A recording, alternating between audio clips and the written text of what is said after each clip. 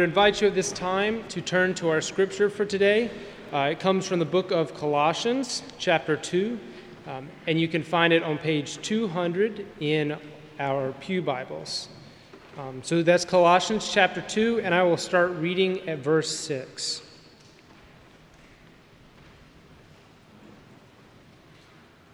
As you, therefore, have received Christ Jesus the Lord, continue to live your lives in Him, rooted and built up in Him and established in the faith, just as you were taught, abounding in thanksgiving.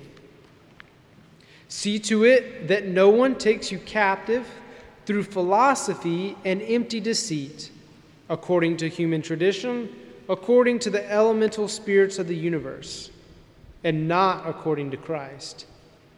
For in Him the whole fullness of deity dwells bodily, and you have come to fullness in Him, who is the head of every ruler and authority. This is the word of God for us, the people of God. Thanks be to God.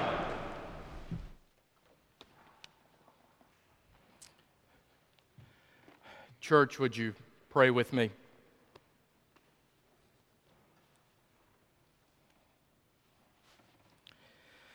Holy Spirit, may this truly be your word to us this day. We thank you beyond measure for the word of God that is in our midst. And God, we pray that as we hear your word again this day, that we may have the courage and the grace to adjust our lives accordingly. God, we give you thanks for the ways that you have spoken your will into this world. We give you thanks for the written word that is such a treasure to each one of us, and how in that written word we find your will for our lives. And we give you thanks especially for the living word, Jesus Christ, who is among us and present right now through the glory of his resurrection power, seeking to fill us again with his Spirit. So God, I ask that you will give each one of us ears to hear what you are saying to us this day. Take us and make us more and completely your own than we have ever been before. Fill us with your Spirit in such a way that when the world around us experiences us, they will be experiencing you. We ask all of these things in the powerful name and person and spirit of Jesus Christ. Amen. I know that my wife would tell me to not let it bother me, but I'm going to confess to you today, it bothers me. There's not a lot of things that bother me, actually, about life, but this one thing especially has been bothering me in recent weeks. And you may think it's a minor thing, but and it may be, I'm still greatly bothered by it. It seems like in recent weeks, every time I go to the grocery store and I'm checking out the grocery store, and the cashier finishes his or her work with me, and I always say thank you to anyone that's serving me. The cashier, and it's usually been a young person, responds to my thank you with, no problem. It shouldn't bother me, but it bothers me. At that point, I want to say, well, it was not my intention to be a problem. That's not the reason I came to the grocery store. I usually try to calm my own self down by being grateful that at that point, the cashier did not say to me, no problem, dude. I think the reason it bothers me so much is because of the high value I put on words, both spoken and written words. Particularly in the Christian community, we know that words are so important.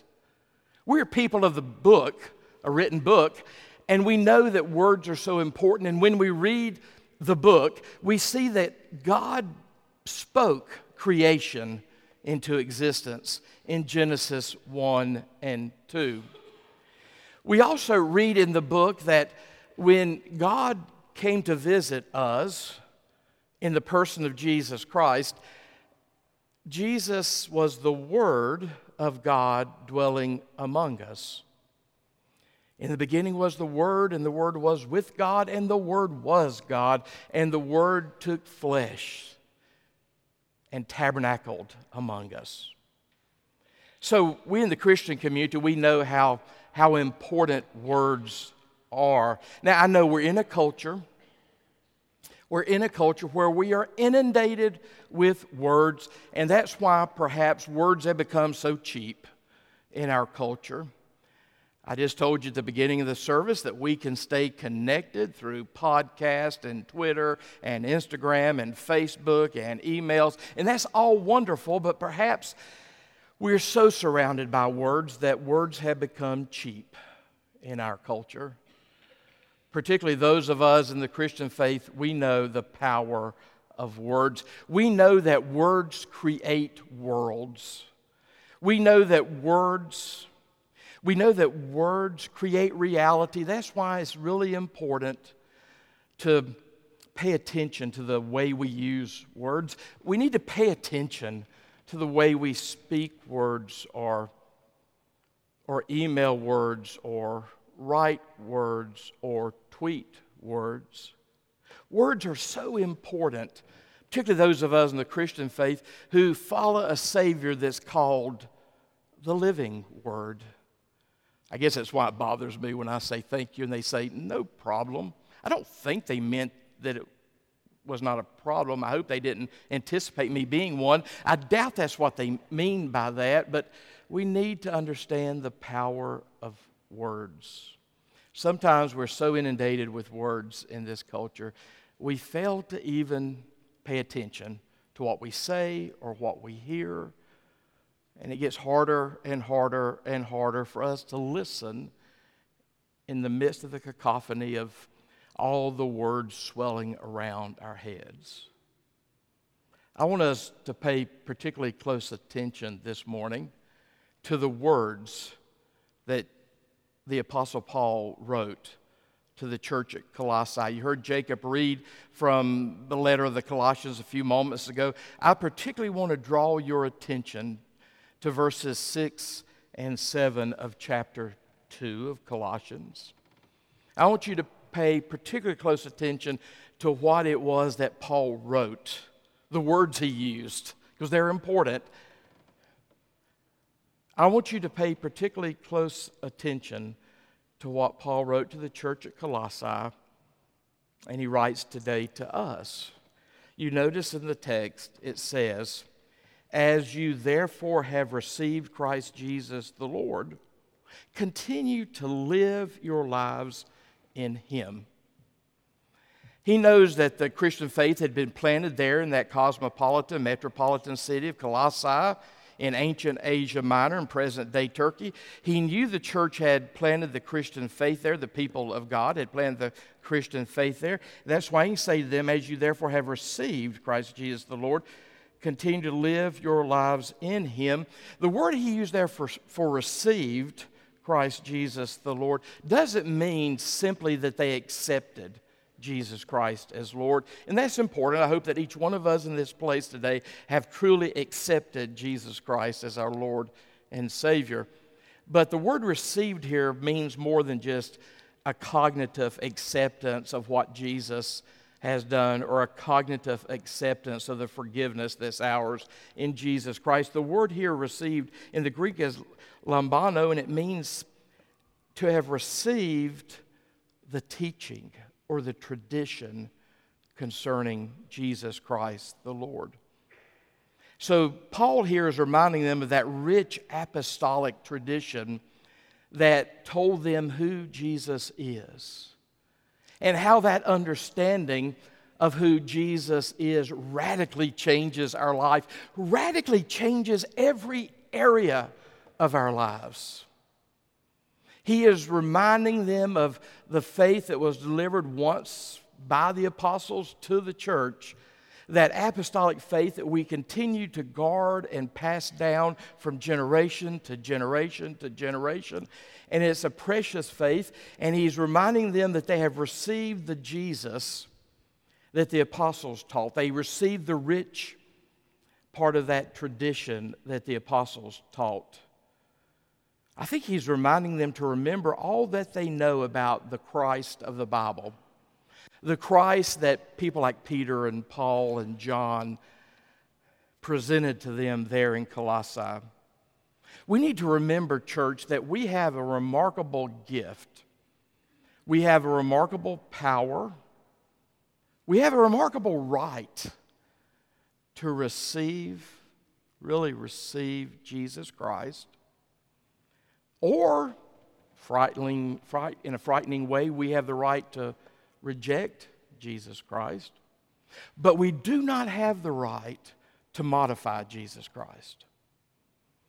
It's really clear in the New Testament, in the Gospels and the letters, the epistles, and concluding the book of Revelation, who Jesus Christ is. And layer upon layer upon layer, these documents teach us about Jesus. And this is the Jesus, the tradition that's being handed down through those earliest apostles.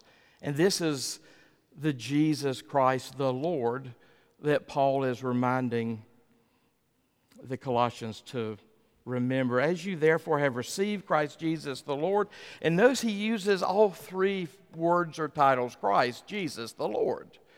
Christ is a title, it means anointed. This Jesus was the anointed one of God who came into human history as God's agent to do God's work in the world. He is Christ, the anointed one, Christos. He's Jesus, Yeshua. He is the one whose very name declares to human history that Yah, or God, saves. The name Jesus, and that was the name he had been given by his parents. The name Jesus declares to the world, God saves, Yahweh saves. Christ, title, Jesus, name, both meaning very important things. But then Paul at this point makes sure to say Christ, Jesus, the Lord. The Lord. You can actually use the grammar here in the Greek to say Christ Jesus, who is the Lord, Christ Jesus as the Lord. He wants to make sure they remember that this Christ Jesus is Lord.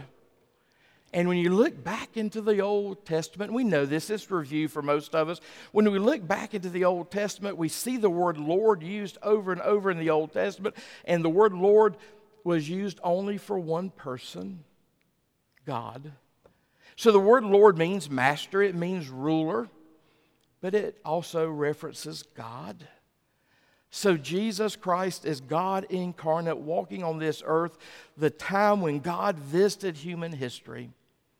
So Paul is reminding the Colossian Christians, as you therefore have really received the teaching and the tradition about Christ Jesus the Lord, continue to live in him. Rooted, that's an agricultural term. Build up, that's an architectural term, in him. And established, that's a legal term, in the faith, just as you were taught, abounding always in thanksgiving. And then he goes on in this text to talk about what it is that can draw us away.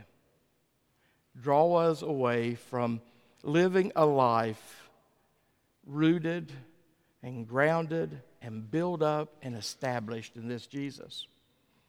He talks about being kidnapped through the philosophies and the empty deceit of this world, the human traditions of this world, the elemental or base spirits of this world. But then he goes on to remind them, for in him, in Jesus, the fullness of the deity dwells bodily. And you, that's me and you have come to fullness in him, who is the head of every ruler and authority. So Paul here is saying that in this person, Jesus, the fullness of deity dwells bodily. That's the New Testament image of Jesus Christ. But then the next verse is almost more startling for me when he says to us, we have come to fullness in him. John Wesley, a name that we all should know, John Wesley said that Christ was full of God, and now we can be full of Christ. And that's what makes life worth living. That's what changes everything about us. That's what changes everything about life. Paul was addressing a problem in the church at Colossae. And the problem of the church at Colossae that Paul was addressing went something like this. And perhaps we can connect the dots and see how in some ways the same problem is still with us today, 2,000 years later. The church in Colossae that had Christ preached to them, they received the teaching and the traditions of Jesus Christ from the apostles. For whatever reasons, they were being seduced away from the apostolic vision of who Jesus was. And we know enough about the heresy, the false teaching at Colossae, to say that it went something like this. There were people who came into the church who said, that's all fine and good, what John and Peter and Paul taught you, but we can offer you more enlightenment. We can take you deeper than that simple faith in Jesus Christ that they taught you. And we know what they taught you, but we can say more. We can add to the faith they declared. We can take away some of the faith they declared to make room for what we want to add to the faith they declared. And there's always been that tendency among human beings to take the Christ of the Bible, the Christ that was proclaimed among the apostles, the Christ that created great consensus in the early church, and add or detract from this Christ of the Bible. It's still there today. The primary way we're pulled away from Christ is by all the other idols that we've created in life. And I think I've quoted to you before that it was John Calvin who said that the human heart is an idol-making machine. And the human heart really is an idol-making machine. We create idols so easily in our lives. We need to make sure we understand what an idol is. Now, I know in the Old Testament, they had idols like Baal and Asherah, and they created Asherah poles, and they created high places there in Israel and Judah where they would worship these pagan gods. And from time to time, the pagan gods and the worship and the serving of the pagan gods would pull the people of Israel away from the true worship of the true and living God. And God would have to send a prophet like an Amos or Jeremiah or one of the prophets to pull them back to the worship of the one true and living God. We don't have the Baals and the Asherahs and the Asherah poles. Maybe we don't have the high places today in our culture, in our churches, where pagan gods are worshipped. We're a little more sophisticated about our idols in this culture, but we still create them. Amy Haybrock put something on her Facebook page this week that I greatly appreciated, and even though she put it on her Facebook page, I still asked her for permission to use it this morning. She put a post on her Facebook page that did a remarkable job of reminding all her readers what an idol is and how idols infiltrate our lives. And this is what she wrote, or what she copied and posted on her Facebook page. Our idols are what we build our identities on, other than God. Our idols are anything that become the controlling center of our life and take priority over all other loyalties. Our idols are whatever we believe that we cannot live without.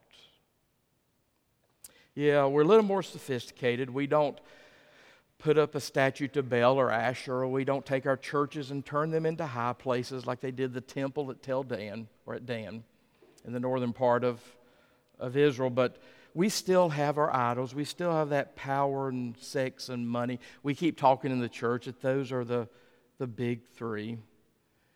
But even beyond those big three, we're very creative at creating these idols that pull us away from God.